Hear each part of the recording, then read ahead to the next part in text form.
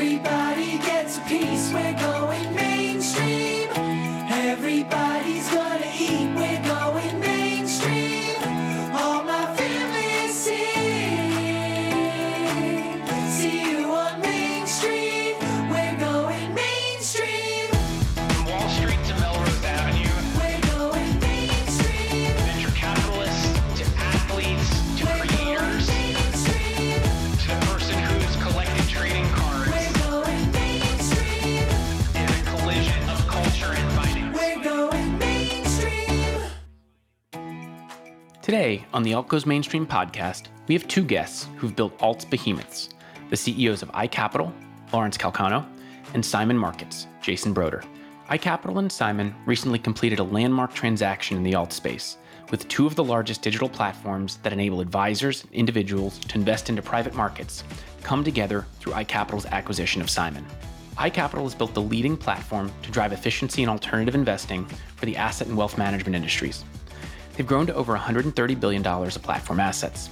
Acquiring Simon, which focuses on helping financial advisors understand and manage structured investments, annuities, and other risk-managed products, adds $48 billion of issuances to iCapital's platform. iCapital's platform is now close to $200 billion of total assets on its platform.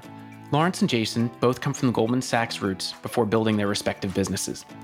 Lawrence spent 17 years at Goldman and was a partner, where he was co-head of the Global Technology Banking Group in the investment banking division. He was a perennial winner of the Forbes Midas List Award for the most influential people in venture capital in 2001, 2002, 2004, 2005, and 2006. Jason also spent almost 17 years at Goldman, where he was a managing director and head of the Private Investor Products Group in the Americas, which focused on the creation and distribution of structured investments to Goldman's private wealth management clients and third-party distributors. Lawrence and Jason are both experts on product distribution of alts to the wealth community, so it was a treat to have them on to discuss the anatomy of the Simon acquisition and how this revolutionizes distribution of alts products. We had a fascinating conversation about why this acquisition is so important for the alt space, how important it is to comprehensively serve financial advisors, how data and analytics will play a key role in educating advisors, and how alts will no longer be alts, but will be mainstream as we think about the reconstruction of the 60/40 portfolio. Thanks, Lawrence and Jason, for coming on the Alt Goes Mainstream podcast. Pleasure to have you. We're going mainstream. All right, Lawrence, Jason, great to have you on the Alt Goes Mainstream podcast. Thanks, Michael. Great to be here. Great to be here. Thanks, Michael. Likewise, this is our first episode with a merger of alts businesses, or one company acquiring another.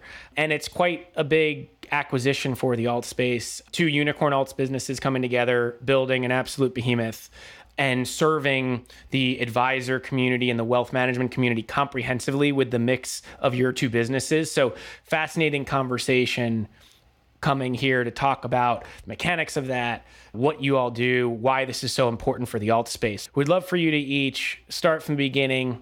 What does your business do? And then get into how the acquisition came together. Lawrence, why don't we start with you? Great. Thanks, Michael. And thanks for having us. I feel privileged. This is my second trip to Alt Goes Mainstream. So I feel very honored. Thank you, my friend. So as you know, iCapital has really been building a full end-to-end automated alternative platform with a focus on being a partner to advisors, giving them an end-to-end platform to really deal with all of the idiosyncrasies from beginning to end of serving high-quality alternative products to their clients who historically have not had significant access to these products. And so what we've tried to do is build out the whole value chain, starting with education, which is a very critical part of this whole journey so people have a successful outcome when they invest. But education, access, tools, analytics to understand how products fit into their existing, usually 60/40 portfolios, a platform to be able to understand and learn about the specific product or products they might consider investing in, all of the automation around transaction processing and completing subdocs. The life cycle journey with these assets, as you know, is very different from owning a stock or a bond.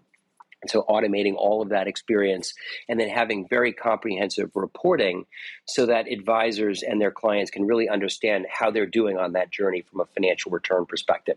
And so building all of that is really critical in our view And importantly, though, is delivering it in a way that's very modular, that allows an advisor to use the product however it works for them. In some cases, our advisors already have significant access to alt, so that part of our offering isn't what they need. They need the automation, the platform, the reporting, et cetera.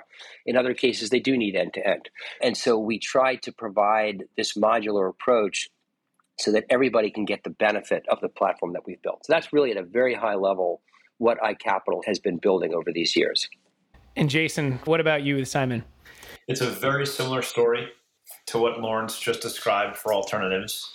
We started with structured investments because as an asset class, it had traditionally been not only tough to access, but if you could access it, in order to go from learning about them to an actual execution, there was 12 or 16 different hurdles and pain points you'd have to overcome as a financial advisor. And so one of the things we did when we created Simon was set out to be a turnkey solution that sits on the desktop of the financial advisor. And it's really meant to be the entire end-to-end solution. So similar to iCapital, it starts with education and training for the financial advisor. It had a compliance tracking for the home office to the extent the financial advisor was part of a larger broker-dealer. It had pre-trade analytics like back testing. It has order entry and straight-through processing. And it also has a very robust lifecycle management portal. So when you're a financial advisor that invests in structured investments, you always have a real-time snapshot of your book, of your client positions. How are they performing? Are they close to potential barriers? Are they going to knock in soon? Are they going to be called soon? What type of coupons are they going to be paid? And the idea is to aggregate all of that information in one centralized dashboard so the financial advisor can not only be helped pre-trade, but also at trade, and most importantly, post-trade. We've overlaid that with a pretty robust construction or portfolio construction tool to help advisors think about where these products can fit in a portfolio. And although we started with structured investments, it dawned on us pretty early on that one platform, one solution where a financial advisor can go and really help him or her overcome a multitude of pain points within one of these complex products is really valuable. And so we made the decision to expand from structured investments to annuities. And so the Simon platform really took the same functionality I described for structured investments. You can port that over to annuities. And so it became that one-stop shop for financial advisors to conduct both types of business to the extent they wanted to for their clients. You both talk about how you're trying to provide a holistic solution to advisors and really want to serve them end to end in the areas that you have. Lawrence and iCapital with private equity funds, hedge funds, other alternative asset funds, Jason with structured notes and annuities. Simon, at what point did you start to both realize in conversations you were having with customers that a single platform with everything integrated together would make more sense than trying to go at this? And what were the things that your clients were telling you that made you say, okay, this makes sense to do? So I would say, Jason will laugh when he remembers this, but this has always been our objective, to build an end-to-end solution that really covered the waterfront, all the different types of alternative investments in this vertically integrated way that we talked about, all the different products, and for every product, education, access, order entry, subscription processing, lifecycle management reporting, the whole thing. And the ink wasn't dry on Jason's first WeWork lease when they spun out of Goldman Sachs. And I called him. I learned about what they were doing through a common friend of ours at Goldman. And he introduced me to Jason. And I sat with Jason and was really intrigued by what they were doing. And as probably as obvious, having listened to the first two answers, what he was trying to do in the initial set of products was very similar to what we were doing with our initial set of products. And so very early on, the idea of potentially bringing these companies together was something that I was thinking about. I think I might have frightened Jason that first meeting. He was literally going off and building this outstanding company, which we're now very happy to have part of iCapital. But it's always really been the idea to create this platform to make the journey into alternatives a great process and experience for advisors. As you know, Michael, whether it's a structured note, an alternative investment, a private equity fund, a hedge fund, a direct deal. We do a lot of directs on our platform today.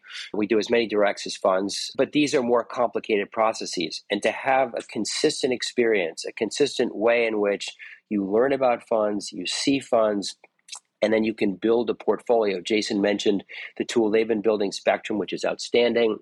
We've been building a tool called iCapital Portfolio Intelligence, again, focused on alts, as you might expect.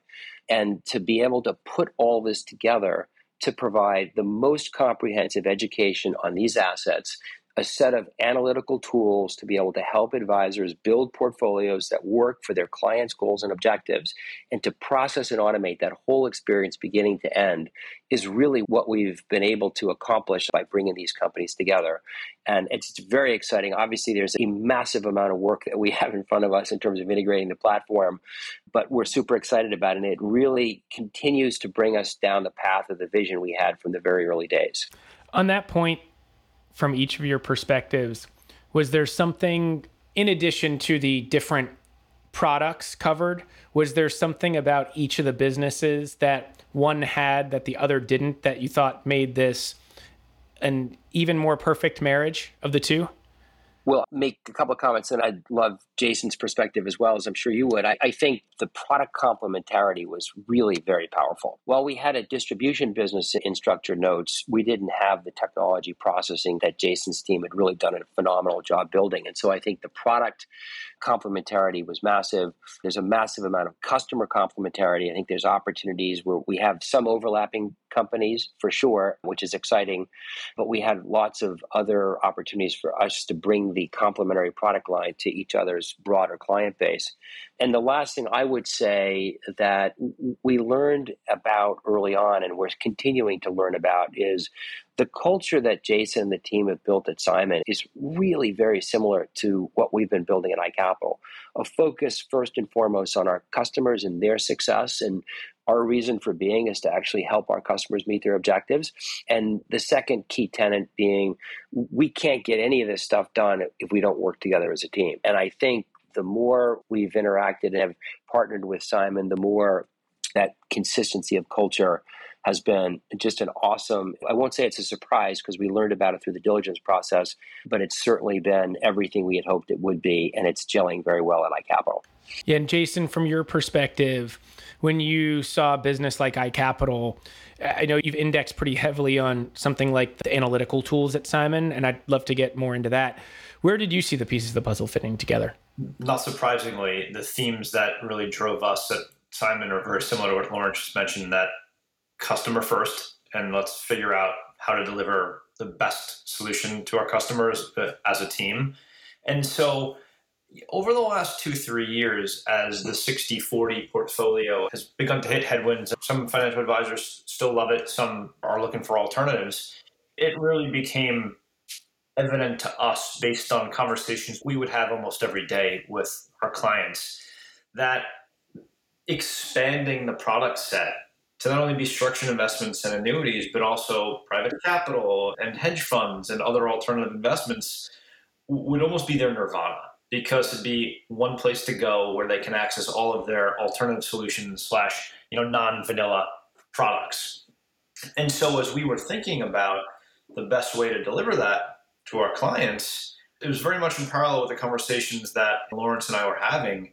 And when we say coming together as a team, one team to deliver the best outcome, I think by far and large, bringing one platform or one solution to our collective customer base, i.e. the wealth management firms and partners we serve across the ecosystem, we'll do that a lot quicker as one combined company working together, as opposed to two companies going down our own paths, and which speaks to the extraordinarily complementary nature of both companies. On that point, where I'd love to go with this and hear both of your perspectives is, where are advisors still underserved? Because there's a lot of distribution options out there for them. They see product from all different places now, as iCapital and Simon in your respective areas really pioneered this, but now there's others who are doing this as well. What in your mind are the places where advisors are underserved, and how does this combined platform maybe fill some of those gaps in ways that it hadn't before? I would say the following. There's a difference between providing some alternative access to clients and having a scaled offering. And to have a scaled offering, you need to have an infrastructure. It's one thing to say, I've got a friend who's a real estate manager, or I have access to some real estate products or some structured note products, or I have access to some hedge funds, and you can access them. That's episodic. What I think is happening in the marketplace is people are moving beyond episodic access to products to consistent, reconstructed portfolios where alternative investments play a fundamental and core part of that portfolio. To do that, you need an infrastructure that provides you with all of the sort of functional requirements to actually have that scaled portfolio capability. And it's the things that we've each articulated. Education is massively important. Compliance, massively important. The access, and I think people might see a fund that has what seem on paper to be a great set of returns, but that could be a third quartile manager. And so having robust access to the highest quality products is really critical. And then, as Jason alluded to, a set of tools that allow you to construct your alternative portfolio with the same types of disciplines and capabilities that you can construct a 60-40 portfolio, and knowing how those two things fit together. And those are the things that are about building an infrastructure to be able to teach, comply, access, and own and manage and report on these types of assets. And I think that's a big thing. If you want to be an advisor that offers real portfolio change, you need to be able to have an infrastructure to get that done. The one thing I'll add, Michael, to that is having a scalable infrastructure like Lawrence described is foundational, because it allows us to then be nimble as we go to where the advisor does business. And we try to be nimble enough to plug into various workflows, because, as you know, every advisor conducts business differently. And so they may start their day in one of these financial planning tools, or they may start their day within their advisor portal, or within something else that a TAMP has as an example. And by having that infrastructure in Lawrence, it's so critically important, because the scale is also being nimble in the front end and really plugging into their user experience, so the financial advisor has access to these products, tools, analytics, and portfolio construction in a very seamless way. On that point, when you started the analytics tool at Simon, how did you think about that in terms of what advisors wanted, and what was really the goal? Was it help advisors understand and construct portfolios? Was it also help yourselves figure out the right types of products to then offer to different advisors or different clients within those advisors' portfolios based on what the answers were from the analytics? Yeah, I would say there's really been two phases of analytics at Simon.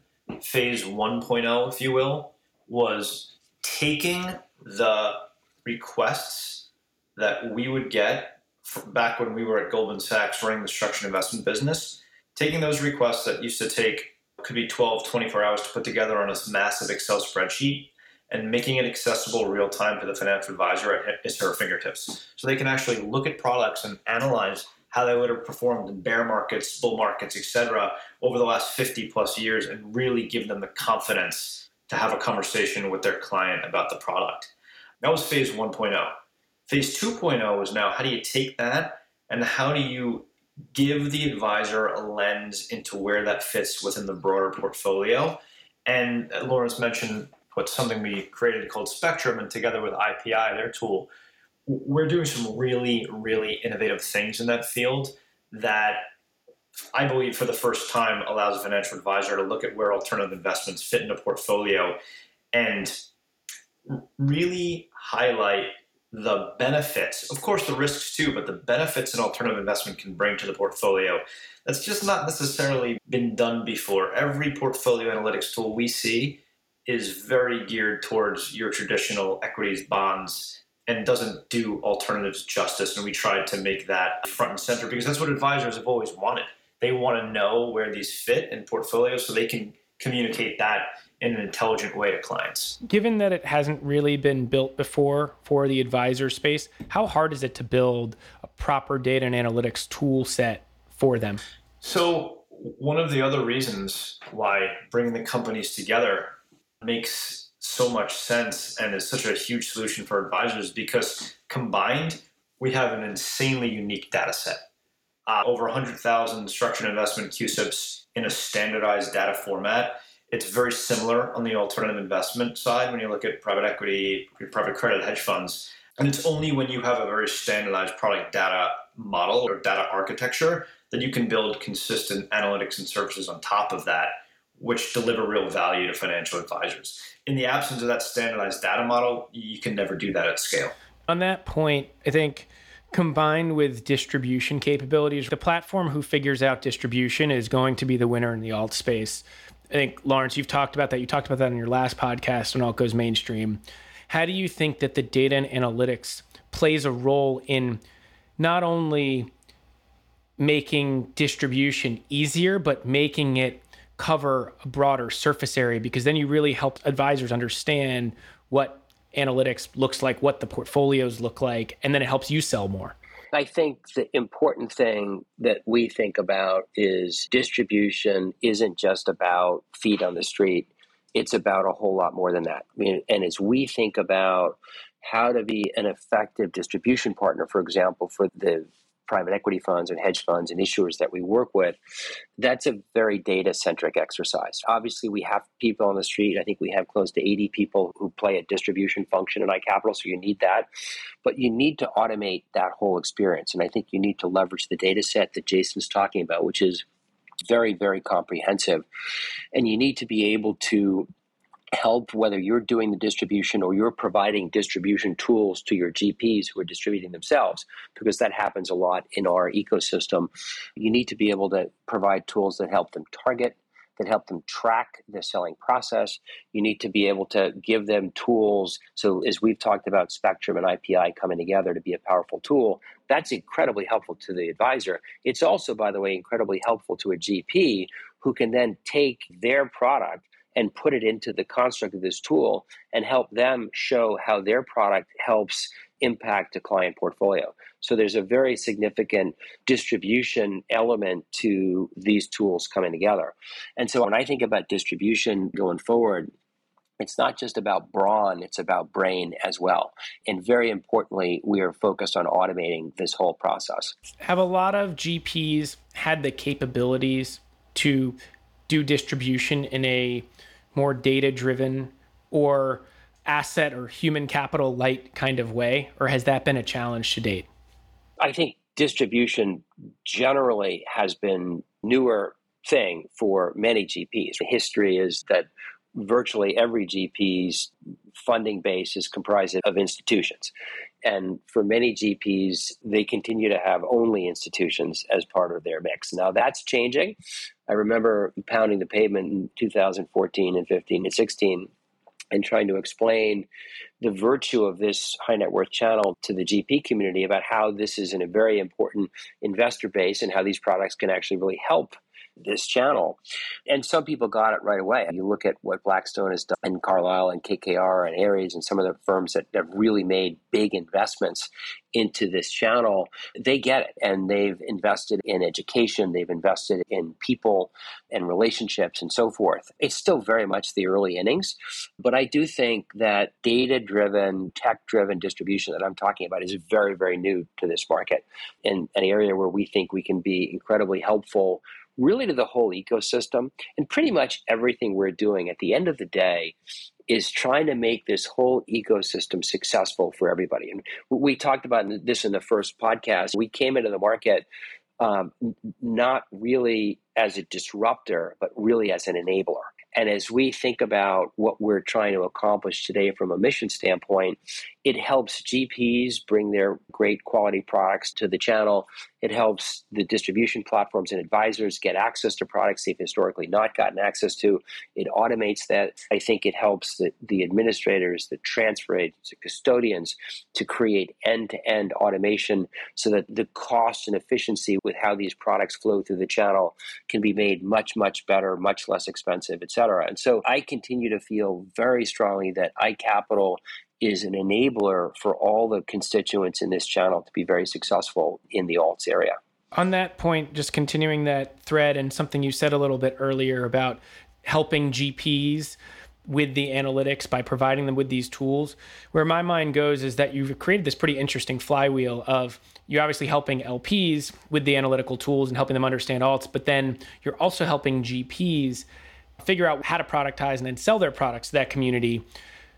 For both of you, did you start with a certain client in mind when it came to building the data and analytics? And then have you kind of, I don't want to cheapen what you've done, but fallen into finding that worked for another constituent? Or did you really build the data side with the idea in mind that there would be this really interesting flywheel effect of not just helping LPs, but it's also helping GPs and helping them build their own businesses?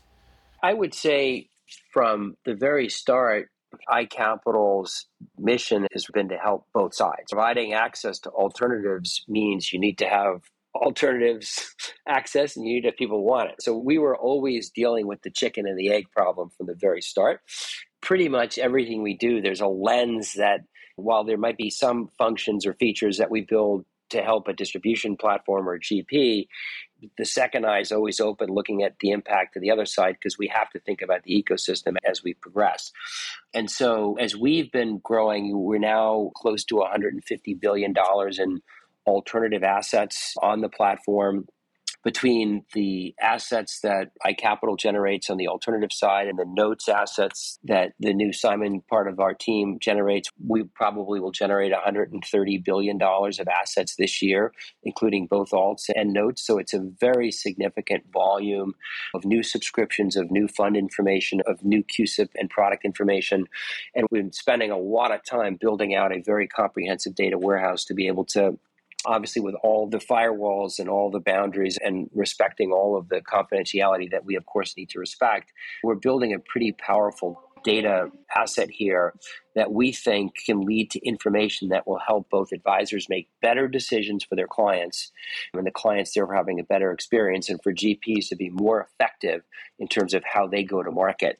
And I think we can do those things well. Again, that's a win for everybody, and that's our focus. And continuing that thread, we've talked a little bit about that there have been clients who've worked with one side of the marketplace, has had structured notes and had exposure there, but haven't necessarily had exposure to alts, and vice versa. Clients who've had exposure to alts, but not structured notes. What has been the reception of clients, number one, in terms of having access to some of these other products they may not have had access to, and how much education has had to go into helping clients understand one or the other? Because if they've done one, presumably they either have clients or want to do the other. But what's that been like? Jason, starting with you, given that you're now integrating with iCapital. For many clients, it's their nirvana, where many clients that both Simon and iCapital have traditionally had access to structured investments and alternatives. Maybe they necessarily use one more than the other or vice versa. But what the best part about conversations we've had since announcing the deal with clients is they're really excited about having one platform, one integrated platform to go to have access to all products. And so as we've shared with clients the vision of where we're taking the platform, again, this is just 1 month into it because we closed the deal on August 1st. It's been a really great story to tell, and it's been met with a lot of enthusiasm and excitement because for many wealth management networks, it's where they've wanted to go for a long time. You've talked about education, and we didn't get into this, but your background at Goldman was also in the structured notes space and structured product space. Structured notes and products have been distributed through banks to the wealth community prior to the advent of the likes of Simon and the iCapitals of the world coming into existence. Has it been easier than maybe private equity or hedge fund products being taken up by that community for them to work with an independent platform versus work with you and your seat at Goldman? With financial advisors getting access to products on Simon, obviously while we were at Goldman, they only had access to Goldman Sachs products. It was good because it gave them the end-to-end solution I described, but it was not so good because they only had access to product from one issuer. And I think when we really turn back the clock and think about it, that was the main impetus for spinning the company out of Goldman Sachs initially. We thought, given feedback we've gotten from financial advisors, having one platform that was independent and industry owned, where they could access not only Goldman product, but product from all structured investment issuers, was a much better value proposition for them. And it's only once we did that did we see a lot of firms really lean into it. And it went from a big business, but to a really big business where it's hitting critical mass now. And I would just add to that, because as you know, Michael, the premise of iCapital from the very start was to be an industry utility and industry ecosystem. And so here again is another similarity in style and approach, where we were building out the industry solution to build an alts platform for all issuers, if you will. The GPs, obviously, the distribution platforms. Jason's team was doing the exact same thing in notes and annuities. And so as we brought the companies together, unsurprisingly, as a result of that, we had several common shareholders. I think 5 shareholders who were owners of both companies. And so it was really easy for everyone to understand what we were trying to do, and importantly, what the opportunity was of putting these companies together. And I would say that what was a good idea for notes and annuities, and what was a good idea for private equity funds and hedge funds and credit funds, et cetera, is an even better idea when you put the things together. You mentioned something which is interesting, that bank involvement from the early days has helped accelerate the business, in part because of what you said, Lawrence. iCapital is really an enabler for the industry. And in part, Jason, because of what you said, advisors knew about an end-to-end solution from working with one product provider in Goldman, but they didn't have access to the open architecture that they now have through Simon. How has the bank involvement from the early days, Goldman in Simon's case, Credit Suisse was an early investor, and then many of the other banks invested early on in iCapital, how has that helped you build your respective businesses and serve clients with this consistency of culture that you guys both mentioned? I would say, Michael, that first and foremost, any company has to really understand their customers. And I think the fact that Jason and team came out of Goldman Sachs, they had a very unique understanding of what was needed by one of the most demanding organizations on the planet. And I say that as an alum. And by the way, Goldman Sachs knew that Jason and team understood what they needed. Similarly, at iCapital, a lot of our management team and really full team has come out of banks and RIAs and so forth. As a consequence, I think a lot of us really understood what was needed to help these customers achieve their objectives. I think that was a really helpful thing, to have that level of understanding. And importantly, and I would say that this is probably a message I'd share with any fintech entrepreneur that comes behind us or builds a company like this, that understanding your customers is key. And related to that, understanding the cadence of your customer is key, because no large bank, no large RIA, no large financial institution, no large GP, or even a middle-sized GP is going to rush into anything. And they're going to do a thoughtful analysis of the value proposition. They're going to do a thoughtful analysis and diligence around your InfoSec policies, which is essential, your operational procedures, your technology development procedures. They're going to go through a very deep understanding of it. And it's going to be a longer process than your most conservative analysis might suggest.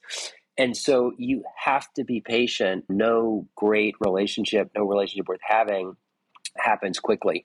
And so you have to really prepare for the cadence. It's well worth it, by the way, because these partnerships are incredibly valuable and incredibly important.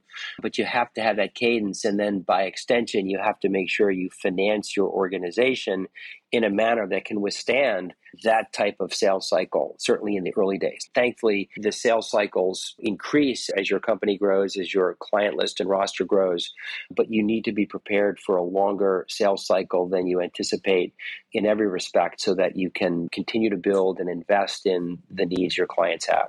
Jason, on that point from what Lawrence was saying about financing the business in a way that enables you to have that runway, when you were at Goldman and talked with the Goldman team about spinning the business out, was that something that came up? And how did you think about what was the viability of this business, an independent business? It was an important topic, but I think it was almost implied in the spin that we would bring on other investors that were also big players in the structured investment space to help finance the company. And so as we were thinking about doing that, we were careful to bring on the right investors who ended up being fantastic partners. A lot of structured investment issues, like I was saying. And one thing that I really do thank the partners we've had and we still have today is that without those investors and structured investment issuers, even if you weren't an investor, without them leaning into the platform, we would have never been as successful as we have been. They leaned in because they truly believed it was the best solution for financial advisors, and they subscribed to the rising tide lifts all ships, and it's worked.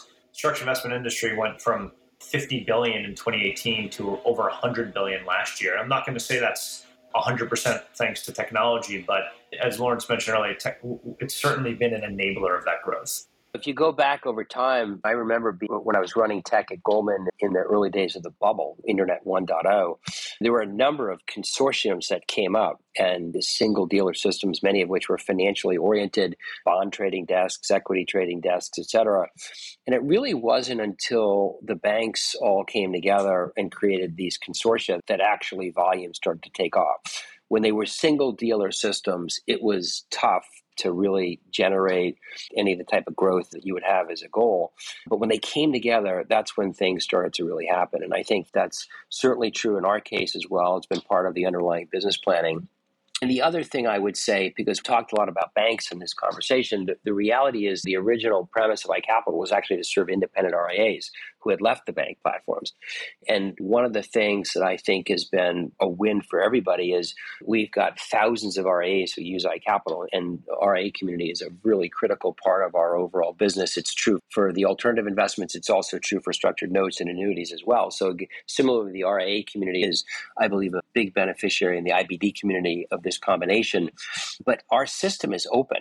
And so anything we build on the security side, on the compliance side, and the education side, anything we build is open for all of our members to use, whether you're a $500 million RIA or a $2 trillion bank. If we're building functionality that makes this ecosystem more effective, more efficient, et cetera, all the constituents of the iCapital network get to use it. And I think that's a really important thing. And I think it's actually a win for everybody, not just the big players, but for the small players as well, to be able to have access to the most demanding requirements, if you will, that our clients put on us as an organization.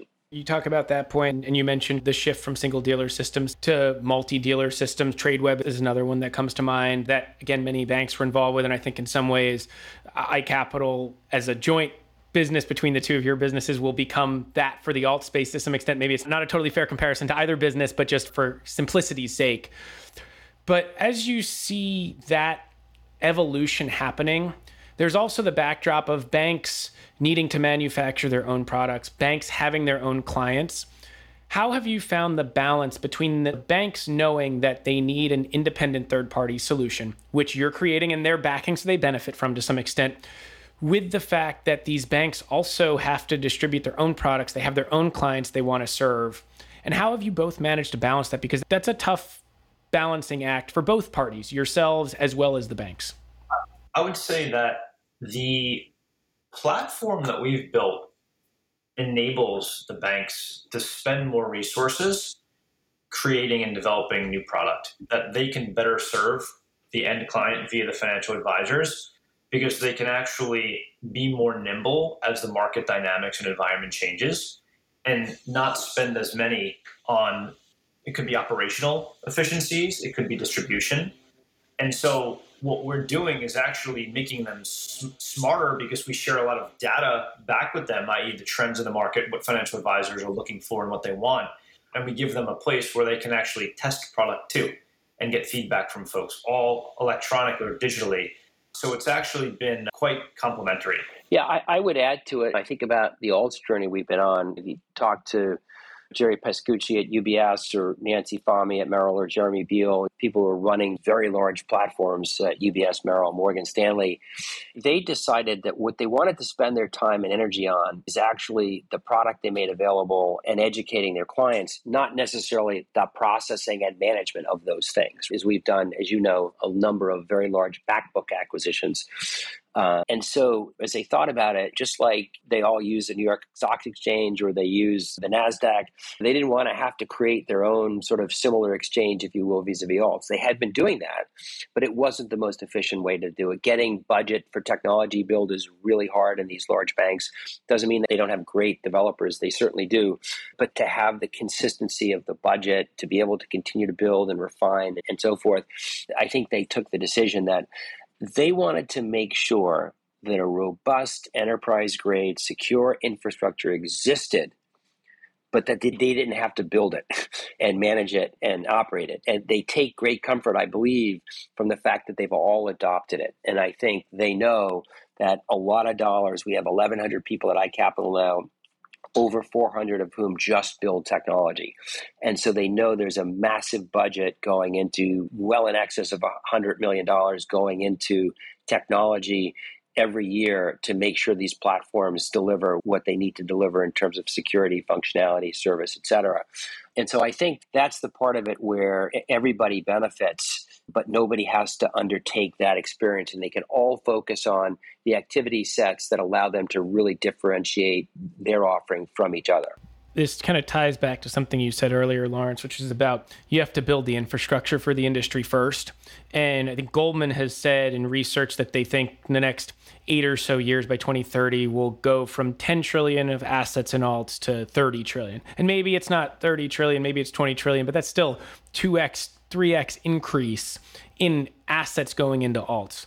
Now that you both have built the infrastructure, I'd love to hear from each of you where you think the next frontier is. What's the future of the space, and how does your combined company now as iCapital help shape that future? Michael, you know as well as anyone, because you've been in this industry for a while, that technology development's never done. You never check that off your list and now you're moving on. Technology is a living and breathing thing. And so for the ecosystem to process $30 trillion of alts activity, absolutely everything in the ecosystem is going to have to get better, more efficient, et cetera. It's sort of like a Moore's Law type analysis. You have to continue to double the speed of the microprocessor every 18 months to be able to achieve your objectives to get that kind of growth. It's everything from how you process to the functions, the capabilities that you provide. For us to have $30 billion of alts activity, these tools that Jason and I have both talked about better work for every investor who might have a piece of that to be able to build those portfolios. Every bank and RIA that uses these better have a really robust education and compliance infrastructure to make sure their advisors are really well educated, their clients, these products are suitable for their clients. They can track that, they can measure that, they can measure what percent of BDCs and REITs and other types of products are in the individual client portfolios, all of which is a regulatory requirement. And so there's just got to be a number of really important things that are either built or improved to be able to process that. And you need to have a large team with a lot of expertise and a lot of capital to be able to make those investments to deliver against the type of future that Goldman Sachs is forecasting. And Jason, what about you from your perspective? What do you see as the next frontier for alts, especially given how you were pioneer, particularly when it comes to thinking about data and analytics in the structured note space? I think it's very much what Lauren said. And I think what we need to be able to do as a technology company, in addition to enabling the entire marketplace to be able to scale and do that type of size that Goldman's predicting, is also being nimble enough to evolve as financial advisors' needs change.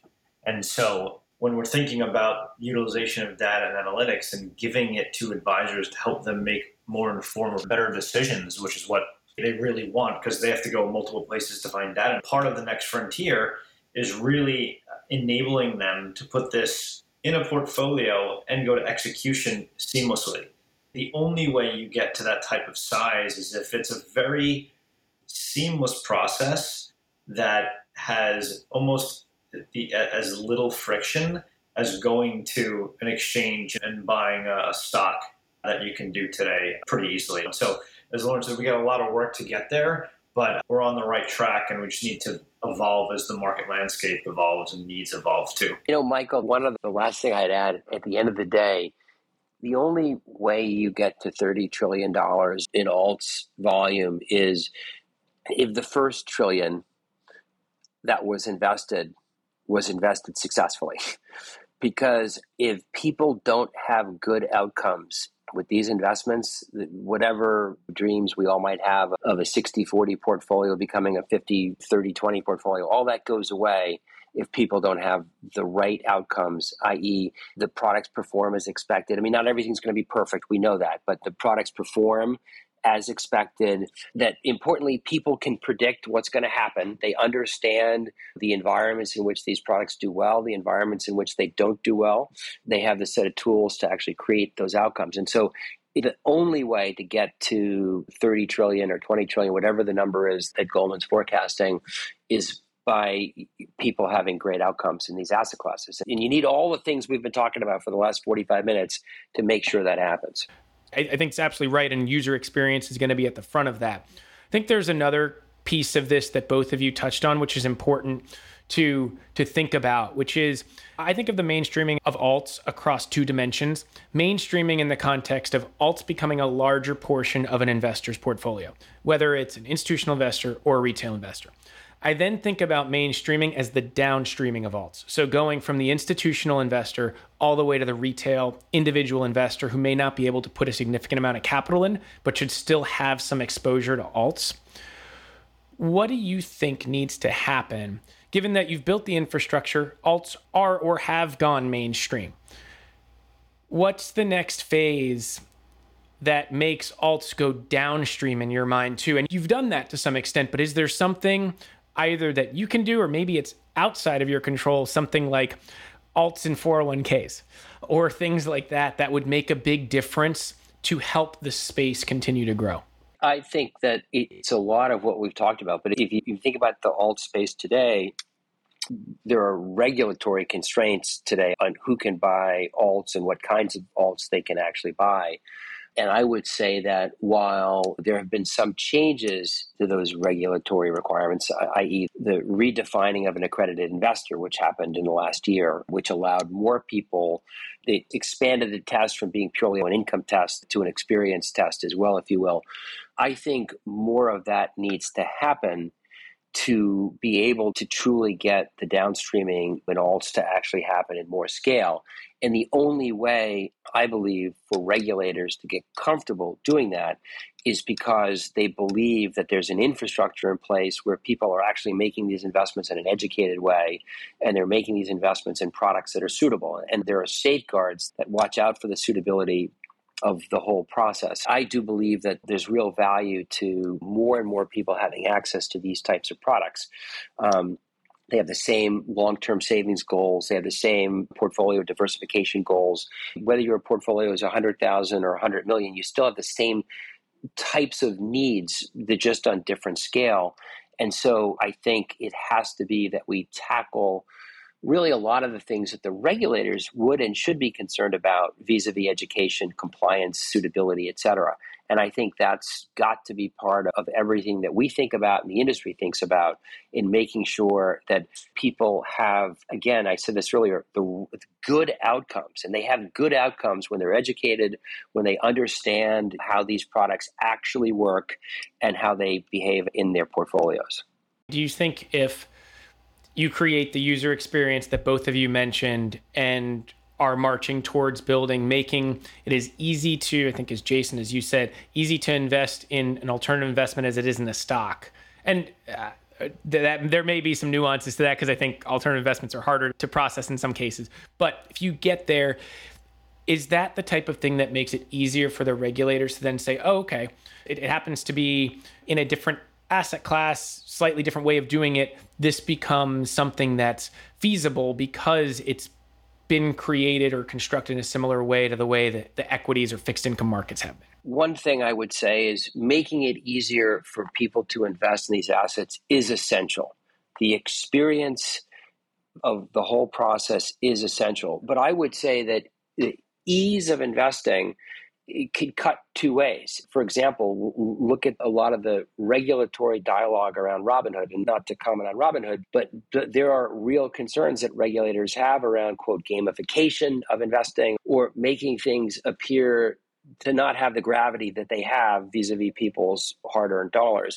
And so I think ease of getting into these assets and ease of understanding what's happening with your investments is absolutely essential to any growth, but not gamified ease, if you will, and not ease that in any way confuses or mistakes or lessens the importance of the decisions that people are making when they decide to invest in these assets.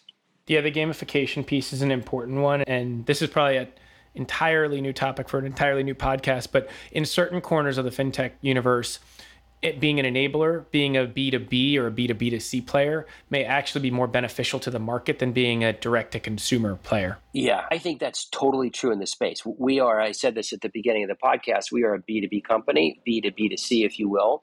But part of the reason we're a B2B2C company is because we think the odds of investors having a successful outcome in these assets goes way up if they have a thoughtful advisor that understands them, that knows what their goals are, that knows what they're trying to accomplish in the portfolio, knows what their risk tolerance is. If you have an advisor by your side, we believe the odds of you making a successful investment in these alternatives goes way up. And so we believe that not only does B2B pose the right discipline, but we think ultimately it raises the probability of successful investment outcomes. Yeah, that's a great point. On that point, I want to segue into final question that I always ask every guest on the podcast, which is, what is your favorite or most interesting alternative investment right now? And Jason, I'll start with you. It's a good question. I'm looking at some private credit opportunities right now specifically for income purposes, because it's an interesting time, especially as rates are kind of hanging out where they are and uncertain where they'll go and when. And so there's a few lending opportunities that I happen to be looking at. So early days, I will say that, but pretty interesting stuff given the yield they can potentially spin off. Well, the private credit space is one that's evolved over time as well into more interesting esoteric assets. Technologies impact the private credit space too. Without giving anything away, or you're not sharing any investment advice by saying any of this, are there certain areas of private direct lending or private credit that interest you most? Still looking around there. So without getting into any more specifics, so not yet. Interesting. Well, maybe there will be some funds on iCapital's platform that could potentially be a fit. I'm allowed to say that because I'm not a registered rep anymore. So, and Lawrence, what about you? I've sort of got a pretty balanced approach. I've got some REITs, some BDCs, private credit, and then some more traditional private equity and growth equity. And I've tried to build a portfolio not dissimilar from how I would build my 60-40 portfolio. And so I tend to invest across the board almost predominantly off of our menu of products, as you might expect. I think that having balance in the portfolio, whether it's an alt portfolio or a liquid portfolio, is really important. So I tend to invest across the board in those three areas like that. I've, again, tried to be balanced about it. You're making my mind turn when you're saying taking the 60-40 approach to alts. Do you think there is room to create a 60-40 version of an alts portfolio just within alts, and in the same construct or way you'd think about creating a 60-40 portfolio in a more liquid market? I think that's a big opportunity in the future in terms of creating a portfolio that people can invest in across the board to have an appropriate exposure into this asset class. I would also make one other point, Michael, which is something I've said before. Alts is the title that we use to describe this asset class right now. But if alts really go mainstream, what I think is going to happen is people aren't going to think of alts as alts.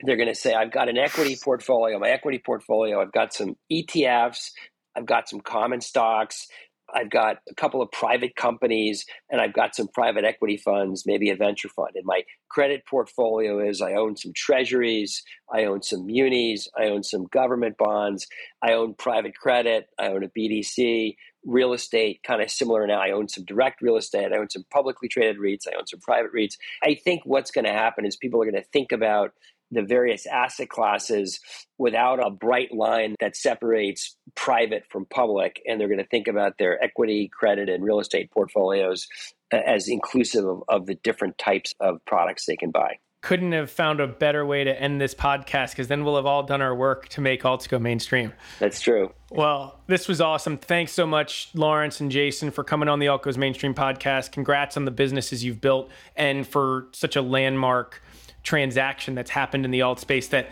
to your point, is making alts go mainstream and will become just a mainstay part of people's portfolios. Great. Thanks, Michael. Great being with you. Thanks, Michael. Likewise. Thanks for coming on. Thanks for listening to this episode of Alt Goes Mainstream. I hope you enjoyed it. You can find more episodes of the podcast at any of your favorite podcast sites, and you can read more about alts at my Substack, altgoesmainstream.substack.com, and follow me on Twitter at Michael Sidgmore and @GoesAlt. Thanks a lot, and have a great day. We're going